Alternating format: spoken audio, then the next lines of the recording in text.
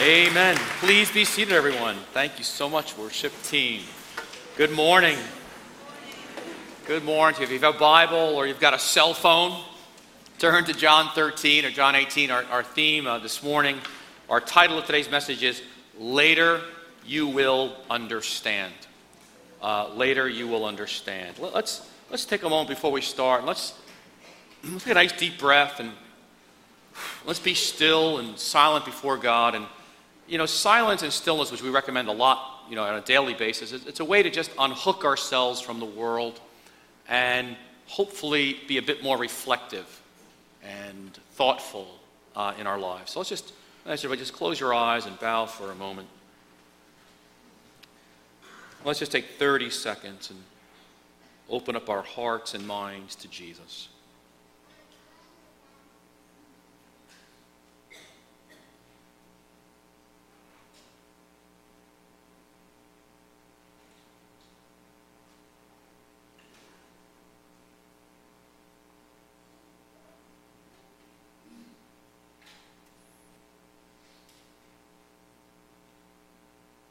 So, Lord, you are correct in saying that humans do not live by bread alone, but we need every word that proceeds out of your mouth.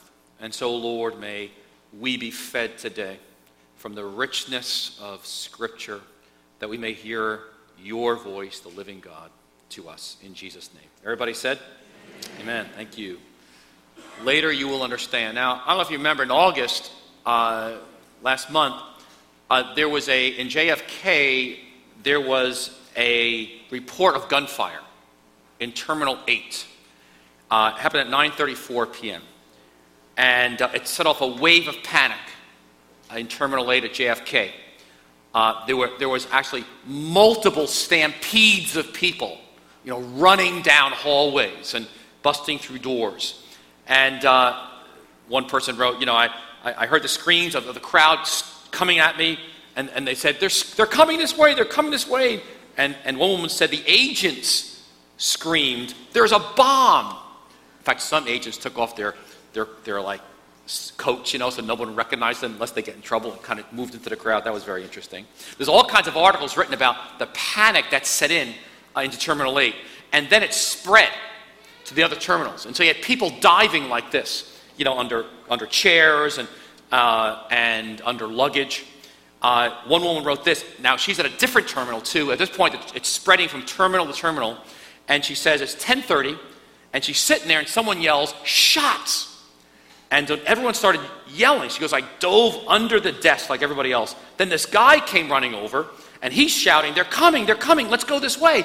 And she goes, and 80 people came running around a corner and broke through a door to get out to the runway. And she just went and joined them, She goes, oh my God, what's happening? And so what it turned out, all it was they were watching Usain Bolt's 100-meter dash at a bar, and they screamed, and someone thought it was a shot. And it just kind of spread, for the next couple of hours into all kinds of chaos. And there you go. Thank God you were not at JFK that night, huh? But they've written a number of articles about the anatomy of fear and panic that just spread, and without any grounding in reality. And so we're surrounded in that climate ever since 9/11, of course, this kind of a panic mentality. But add to that just what's happening externally in our world. Everything from the political crisis and the refugees crossing the Mediterranean in Europe. Oh my gosh, the wars in the Mideast and parts of Africa. The U.S., just this whole political season is enough to put panic into anybody, and the United States. And so we've got these external fears that newspapers make money on giving us fear.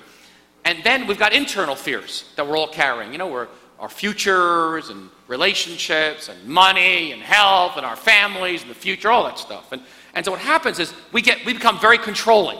Because we feel like life's spinning out of control. We get over-attached to people and things, and our lives end up being not reflective at all, but filled with turmoil. And so yet at the same time, God brings us here and calls us to follow him And he's seeking to bring us to a place of rest, a place where we're letting go and relaxed, a place where we're actually experiencing peace, and we're actually attached to him, nothing else. And so today, we're going to talk about discipleship. We're launching into the year here, and we're here because, we're here because we want to follow Jesus and be his disciples. But I think we often don't think well or fully about what does it mean to be really a Christ follower. What's this process that Jesus leads us into as disciples? And so today we're going to look at Peter, the Apostle Peter. He was like the head of the 12 apostles. And a lot of information is given about him because as we watch his life, we see ourselves. We see a lot of ourselves. And we learn a lot about what does it mean, what's going on around us, and what is God actually doing. So again, Peter is the story of us all. I mean, he's a lot like you. He's a lot like me. He's impulsive. He's headstrong. He likes to be in charge. He's bossy. He's what we call today a control freak. And he's got a lot of his own ideas about what it means to follow Jesus. And he lets Jesus know those ideas every chance he gets, And how many times we got to forgive people? 7 times? And Jesus correct them, And we see him doing things like jumping out of boats and denying Christ 3 times. And so we see him actually here in John 18, when Jesus gets arrested. This is the kind of guy he is. Judas comes to the garden guiding a detachment of soldiers and officials from the chief priests and Pharisees. They're carrying torches, lanterns, and weapons. So they're coming to arrest Jesus. Jesus is going to get crucified. Peter's not excited about this idea of a cross and a death. And so Simon Peter, who had a sword, drew it and struck the high priest's servant, cutting off his right ear.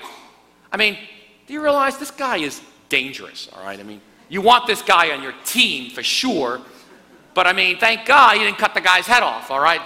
But his guy's leading the church. I mean, we had a big problem here. But it gives you a sense that, his panic or fears lead to aggression. It leads to violence. But obviously, Jesus' way is not the way of violence, the way of the cross, the way of suffering. But Peter likes to be in charge. Do you like to be in charge? I'm in charge. That's Peter. I'm in charge. Jesus is there, but I'm in charge. I'm following Jesus, but I'm in charge. And if I got to cut someone's ear off, I'll cut their ear off. But this is the way we're going. And really, it's the great essence of Genesis 3 and sin.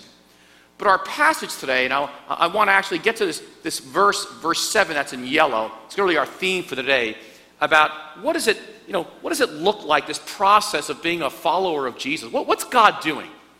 And I want to use this passage here of Peter's interaction with Jesus. And it's a passage in John 13, beginning of verse 4. When Jesus, got up from the meal, he takes off his outer clothing and he wraps a towel around his waist.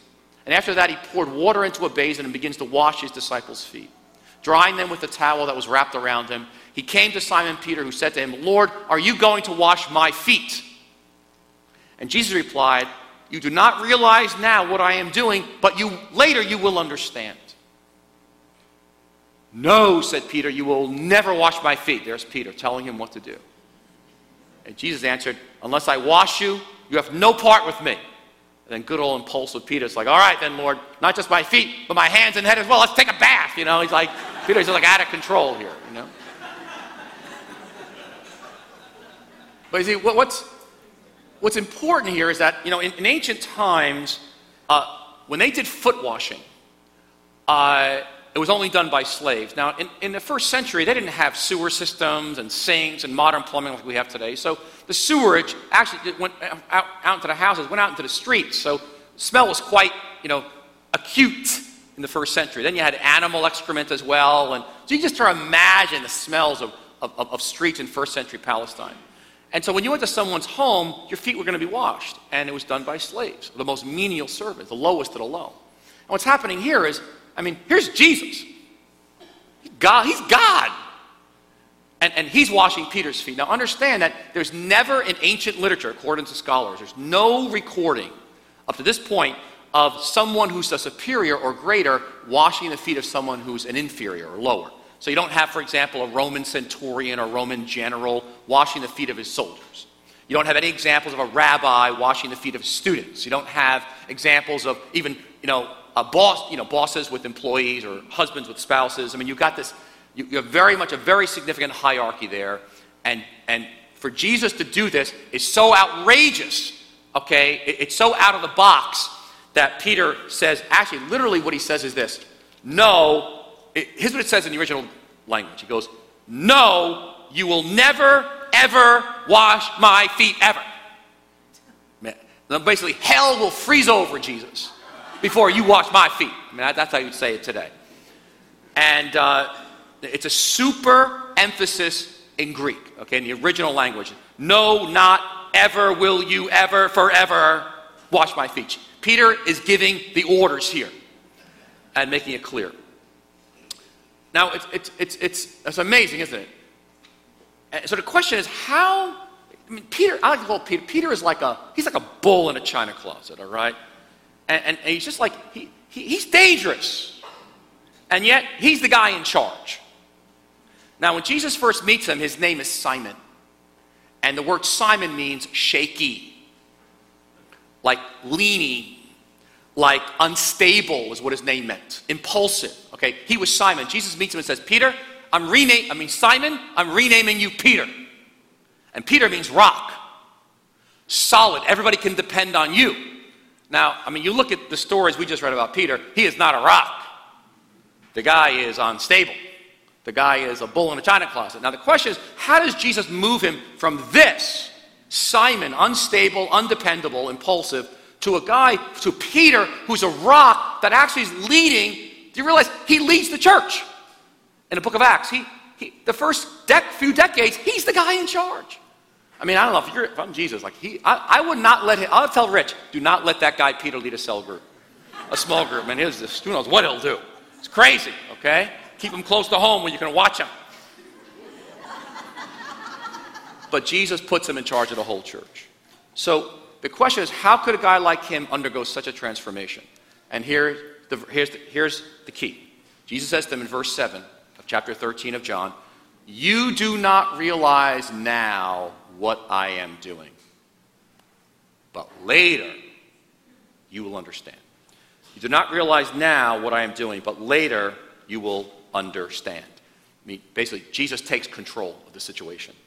So I want you to think with me for a minute. Think of an area of your life where you are struggling to understand how God could allow this to happen to you.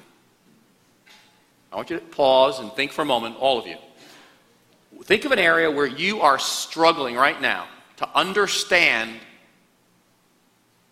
what's happening around you. Like, why is God allowing this? People, places, you don't know what's going on. You all got one? You don't know. Peter doesn't know what's going on there. Pause right now and think, I don't know what's going on either.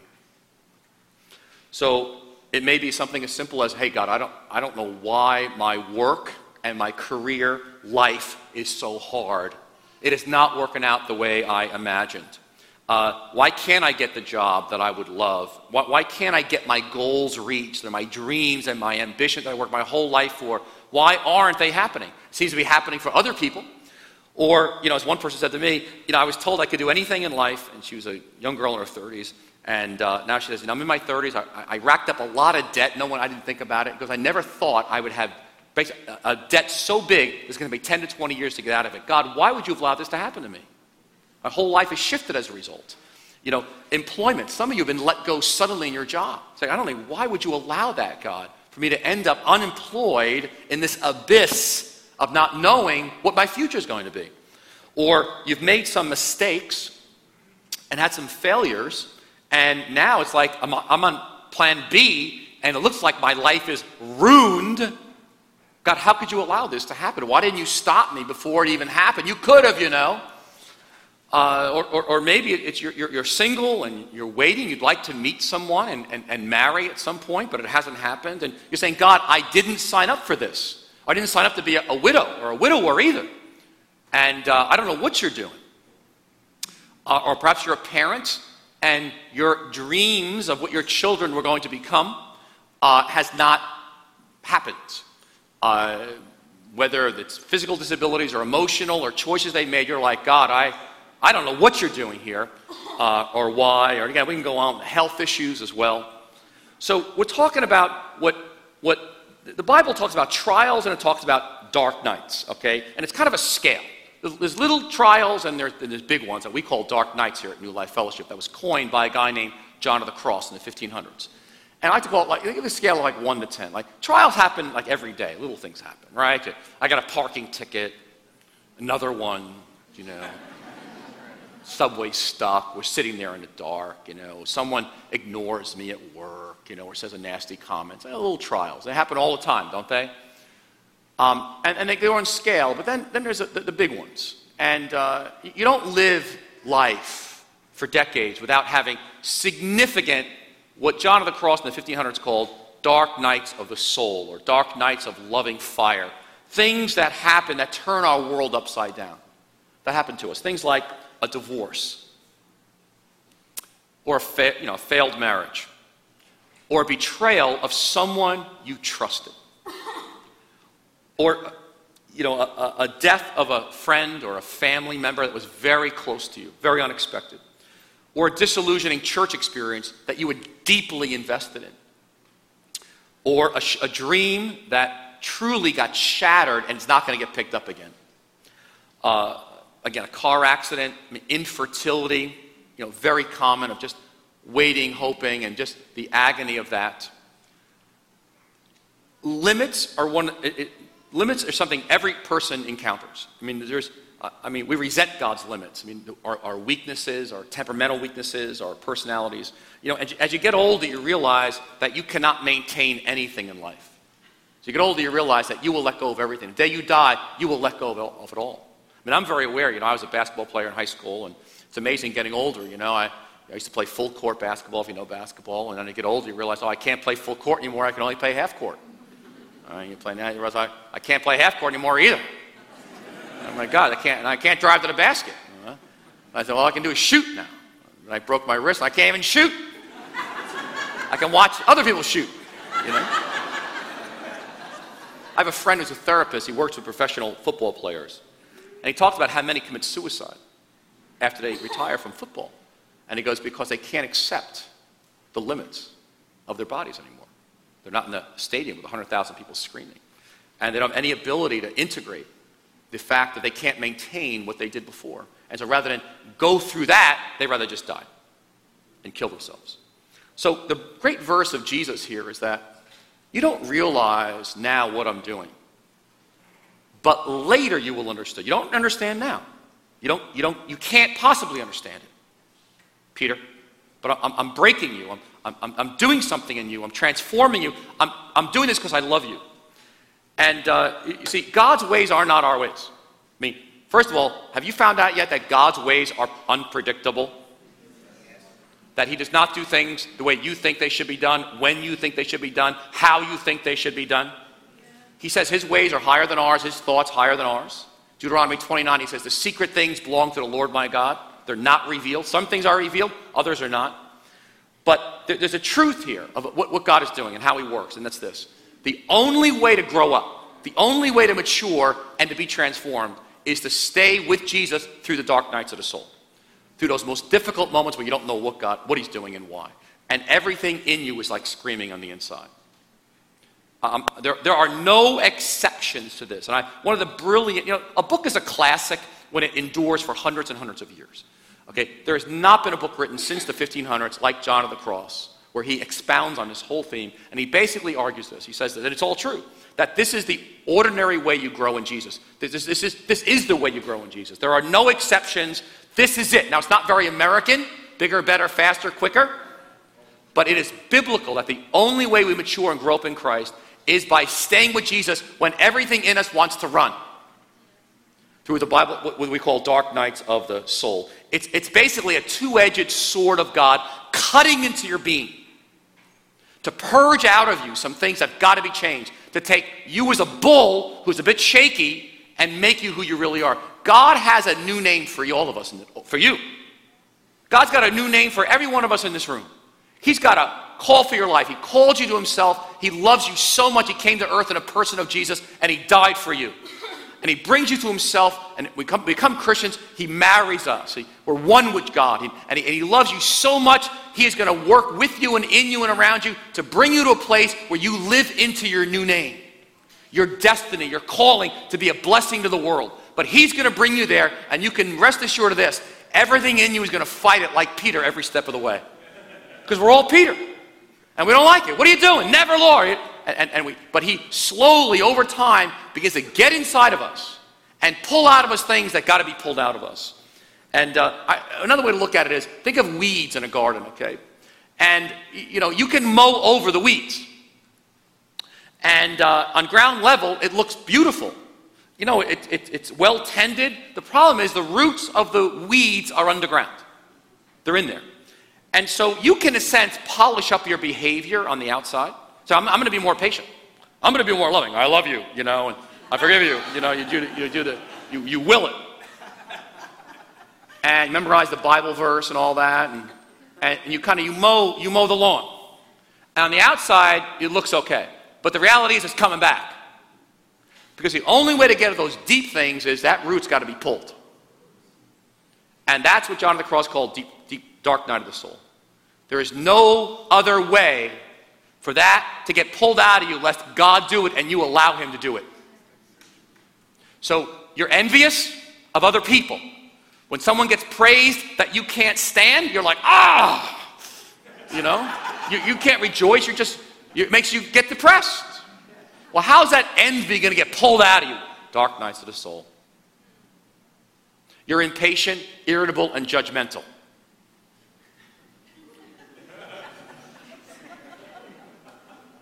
You say, God changed me. Oh, he will. He will. But not the way you thought. He is going to purposely put you in situations where you are not in control. It's called dark nights. And he's going to slowly rip that out of you over time so you can actually become a loving person. Many of us, we don't follow God, we follow our good feelings about God. There's a big difference between the two. And John of the Cross has this great cult chapters on it because many of us have a spiritual sweet tooth. We love the feelings that come with following Jesus. Worship, and the word, and fellowship. We're like, and John of the Cross makes the point that God, at certain points in your life, he's going to remove those good feelings. And you're going to feel nothing. You're going to come to worship and look around and say, why are these people so happy? I'm miserable. I'm praying. I feel like I'm talking to a wall. God feels 10,000 miles away. And all of a sudden, your feelings for God are gone. And he goes, God has to do that to you. You know why? So you don't follow your feelings for God. You actually follow God. It's a huge difference. He goes, that's maturing and growing up. You love God for God. You don't love God for the gifts he gives you. Well, to get you there, he's got to bring you through some dark nights. And see, the temptation, as he says, is some of us, we keep running after those feelings because we think this is the worst thing that ever happened to us. And he goes, you're basically, in running for the good feelings, is you're actually running from God. Because you're not growing, you're not maturing, you're not allowing God to do this in you, so you actually become a person who is on fire for God. See, the image he gives here is a log that is on fire. And our tendency is to run away from the cross. We run away from being vulnerable. We run away from being out of control. We run away from letting go as a way of life. And he says, it's like a fire. You're a log, and God brings this fire to you, a loving fire, to burn out all those impurities, the jealousies, the impatience, the hatreds, the unforgiveness, all that. And he goes, and bring you to a place where you can have deep communion with God. It's a way God enlarges your heart. You can actually have the kind of depth relationship with God that, in a sense, you were made for and you dream of. And in that process of loving fire, he says, what happens is your taste buds get changed. In other words, your appetites right now may be, I want the world, I want power, I want money, I want fame, I want all these things. And you're like, jealousies. And he goes, dark nights, when you lose control, you're in that fire, he goes, what happens is God begins to rewire your taste buds. And you actually lose taste for things of the world, and your taste buds change where you yearn for him like a deer pants for water. You long for scripture. You long for worship. You long for God. A yearning is birthed in your soul. You said, where'd that come from? And the answer is it came from God. But to get you there, he's got to bring you to a stripping and pull out of you some things and burn out of you and burn out of me some things that is just painful. So again, you don't realize, right now, think of your life, you don't realize, Jesus says, you don't realize now what I'm doing. But later you will understand. Now, there are moments we don't understand until we see him face to face. But most of the time, we see it years later. We get it. Yes, it makes sense. God, why you allowed that? You know, I remember a season I went through where I was very sensitive and acute to all the sufferings going on in the world. And why God allowed suffering. And I thought I wasn't going to make it through it. I'm a high feeler. And for example, I feel deeply for what's going on in the Mideast, the church in Syria and Iraq. You know, vibrant churches there that go back 2,000 years. Tremendous churches there. And these churches are getting wiped out by ISIS. And you've seen the pictures. And Christians killed. And hey, what? Oh, God, you know. And if you're a high feeler like me, you can go down a road and say, oh, my gosh. And it can become a dark night. And I remember, that's a couple of years. And I didn't know if I would ever make it out. Would I just leave Christianity? It was early years. And I don't know how it happened. I just stayed in there with them. I continued on. And my feelings for God were gone. But I remember over time, I didn't have an answer to the problem of evil. I still don't. But I did have this, that God is good. And his love endures forever. And that God is sovereign, and he rules, and he somehow is weaving all this for good in his larger purpose. And that I may not know, but I can trust him. And I don't know how it even happened for me, but it did, and I was able to just put it aside, and not knowing was actually okay. Because somehow I didn't have to believe in God. It's like I knew God. I just knew, you're good. It's okay. I can let it go and relax. So you don't have to go into the dark night. You can choose not to. Now, sometimes it happens to you, but you're also invited into it, and then you choose. So, for example, Judas chose not to go into the dark night. You know, a lot of space is given in the New Testament to Judas. You ever wonder about that? Like, why are you talking about this guy so much? We got the point. He betrayed Jesus. He is a creep. But he keeps getting this space because it's very important that we look at him and you see an example of probably the world's greatest wasted opportunity. And if not by the grace of God, goes all of us. But Judas was with Jesus for 3 years, but he said he didn't like this idea of a cross, not knowing what was going on, dark night of the soul, and he basically quit. He got out. And, I don't know, what would Judas have become if he had stayed with Jesus? We'll never know. You know, some Christ followers, some people just say, no, Jesus, I don't know where you're going, but I'm not going. I'll go when I understand where you're going. I'll do your will as long as it's my will. But I don't like this. And so there are people sit in churches that basically stop the journey. And they're here and they're singing, but they've gone lukewarm. So we were in Asia a week and a half ago, 2 weeks ago, and we were talking with some Christian leaders that work good 90, 100, 110, 15 hours a week. And we were talking about Sabbath and slowing down and being with Jesus, and some were married and kids, and basically, slowing down for God. They were all like, absolutely. But then they said, if I do, I could lose my job. If I know it's right, but if I go down that, I can't control what's going to happen with people's view of me, pressure of me, and I could actually lose my employment. And so there's a question of choosing where the dark night's going to go. Some of you know what it's like to be at work, and you choose integrity, and it costs you a promotion or it costs you your job, and you end up in a dark night. We choose a dark night when, for example, you've got some deep stuff to work on. Someone comes alongside and says, you know what, you need to go to therapy. You need to get some work, maybe with a mentor, and dig out some of the roots of this stuff that's deep in your life that goes way back to family of origin, generations. And people say, hey, no, not me, man, not me. I'm not, because it's going to be a dark night. Now, you'll come out the other side, but I'm not going. And just staying stable on the outside, but not going there. For you singles here, young, middle-aged, older, you can join the hookup culture that's going on around us. Or it is a dark night to say, all right, I'm going to follow Jesus and wait on him for a healthy relationship in his time, and bear with that rather than jump out. Same with forgiveness. I don't know about you, but the few times in my life where I've been hurt very deeply, I have been very tempted to say, I'm not going to think about it. I don't want to think about it, and I'm not even going to go down the road of asking God to help me forgive that person. It's too painful. and so I'll shut it down. Versus the choice saying, okay, God, I do hate that person, but you love them. And so, Lord, I ask you to change me. And I ask you, Lord, it's a revelation of my own heart, how ugly it is in there.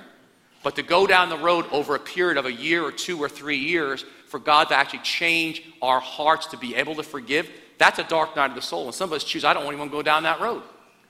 Same thing with some of you come out of addiction, whether it's, it's any kind of addiction, whether it's porn or drugs or alcohol. And to get out of that and start getting help is like going into a dark night. Versus I'll just medicate myself. I'll manage things, I'll keep it together, but I'm not going to go into a pit here. So again, we make choices to allow Jesus to stay. Now here's the beauty. What makes Peter great? Here it is. He understood, okay, you do not realize now what I'm doing, but later you'll understand. What made him great was, one, he stayed with Jesus when it felt lousy. We are invited by God to stay with Jesus when we don't feel anything. When we want to run, we want to get out. I like what John Calvin calls, he calmly waits for further light to come in his time. And then secondly, he patiently perseveres in spiritual practices. He stays in community, he stays in prayer, he stays listening to the words of Jesus. You see, when we stay with Jesus and it feels like a waste of time, that's actually when God is invading us in a significant way and changing us. I'll be honest, my growth seasons in my life have not come in mountaintops. They have come in valleys. When I didn't feel like I was growing, I look back now, those were my big growth spurts. It's when I was in these dark nights, when it seemed like I'd lost control, I didn't know where he was going, everything in me wanted to quit, but I stayed in community. We need each other. I just kept doing the spiritual practice, even though part of me wanted to just scream and run. It's when I grew. When God seemed farthest from me, when God seems furthest away from you, it's actually when he's probably the closest. And I think I'm going backwards. We find out we're actually going forward. And so here's my question for you. Here's one way to live life. It's striving. It is striving and getting crazy. And as you move through life. The second is, I put the oars down. And I don't try to control everything going on around me. And actually, I'm still before God. And I let him change me, and I let go. And I keep doing my spiritual practices. I keep moving forward in community. But I recognize I don't know what's going on. I am not in control of this thing, but I'm going to stay with you. Do you know, if you look at Scripture, how did people become great for God? It's like Peter. How did Peter become this great man? He went through these dark nights. He stayed with God in these very difficult moments, and he learned this. He was not a guy who lay down like that in the boat. Joseph, how did Joseph become a man who fed nations? In Genesis chapter 2, he went through years of God reshaping him. Same thing with Moses. He was 80 years old, 40 years being wrestled with God and being reshaped on the inside. The same thing with Daniel. And so, let me invite you again to pause and think about, right now, what's an area where you are struggling to understand how could God allow this? Now, I want you right now to just take a moment and say, God, how could you allow this? And I want you to hear these words from Jesus. You do not realize now what I'm doing, but later you will understand. You do not realize now what I am doing, but later you will understand. And so you'll hear Rich and myself and Greg over and over again. We'll talk about the importance of time alone with God every day, of silence and stillness and Scripture, to actually pull in the oars and to let the current of the love of God carry us. I mean, Rich and I were talking between services. We're not sure it's possible to actually have our will broken or self-will melted into God's will without silence and solitude, without that component in our lives. The world is living like a stampede at JFK Airport. That's what's going on around us. And the Lord invites us out of that to be reflective and thoughtful and ponderers, and to get out of that into this. So let me have the worship team forward. And I'd like to take just 30 seconds and just to kind of open up our hearts before God. And I wrote this prayer. I rarely do this, but all week long I found myself writing a prayer out of what's my prayer for you and for me around this text of John 13:7. And here's what I wrote, and I, set us free, Lord, from our fears and our attachments to the world. Free us from our false selves, from our fear of what others think, and from all that is not you.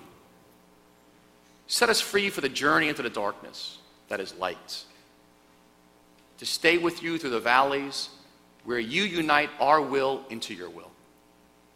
And grant us the grace to relax, to trust, and to surrender to your love and your goodness.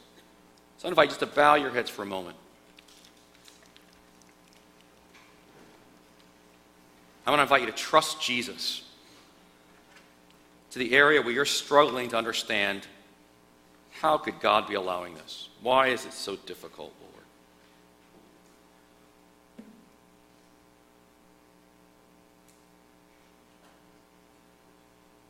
And hear the words of Jesus. You do not realize what I'm doing now, but later you will understand.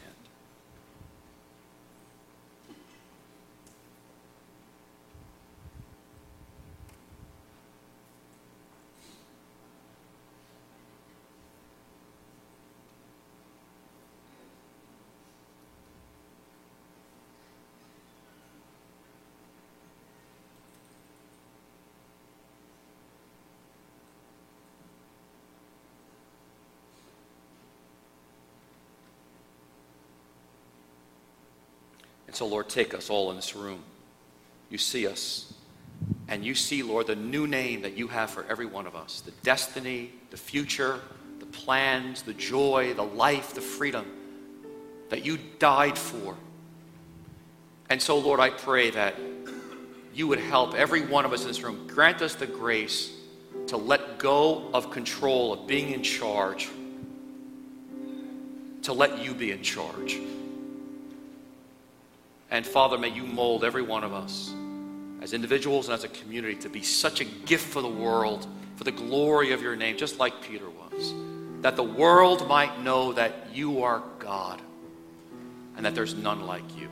We pray this in Jesus' name. And everybody said, let's all stand, everybody. Amen.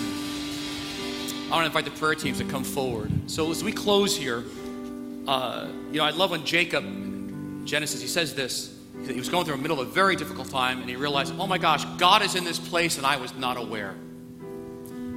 Our prayer for you is that you too will realize, oh my gosh, God is in this place where I am right now, and I was unaware. And so at New Life, our greatest goal for you is to be aware, oh my gosh, Jesus is working in my life. I had no idea. So as we close here, just, downstairs, there's a big fair of all the different tables of small groups to connect with and different ministries. We want to encourage you to go by that and check it out. Because part of staying with Jesus is staying connected to community. As we seek to be discerning, what is Jesus doing in my life? We're helping each other to do this. We're not alone to do that. And we need each other. And there's also that emotionally healthy relationships course, which is one of our 2 foundational discipleship classes, begins in October, downstairs as well. You want to sign up for that. So our prayer teams are here to your right to come, and we need each other. I mean, I know a number of you don't know what's going on. You're in valleys, you're in dark nights, you're in difficulties, and you're struggling, and that's normal. And God set it up that we pray for each other, that we're holding each other for grace and for power to stay with Jesus. I want to invite you to come for prayer, and God will meet us here. And the Lord's table's here as well to eat and drink of Jesus. I like to think of it this way: we're here, and I'm going to invite you to open up your hands up towards heaven like this. And if you can imagine your heart is like your soul is like this big, and God is, through challenges and difficulties and dark nights, He expands us. He expands our capacity to receive the immense love He has for you and His power. But He's got to expand our capacity. He's got to empty out the junk so He can pour in Himself. But there's got to be that process of emptying and then His invasion. So with their hands open, I want to speak a blessing over you as we close, and our altar teams will be here.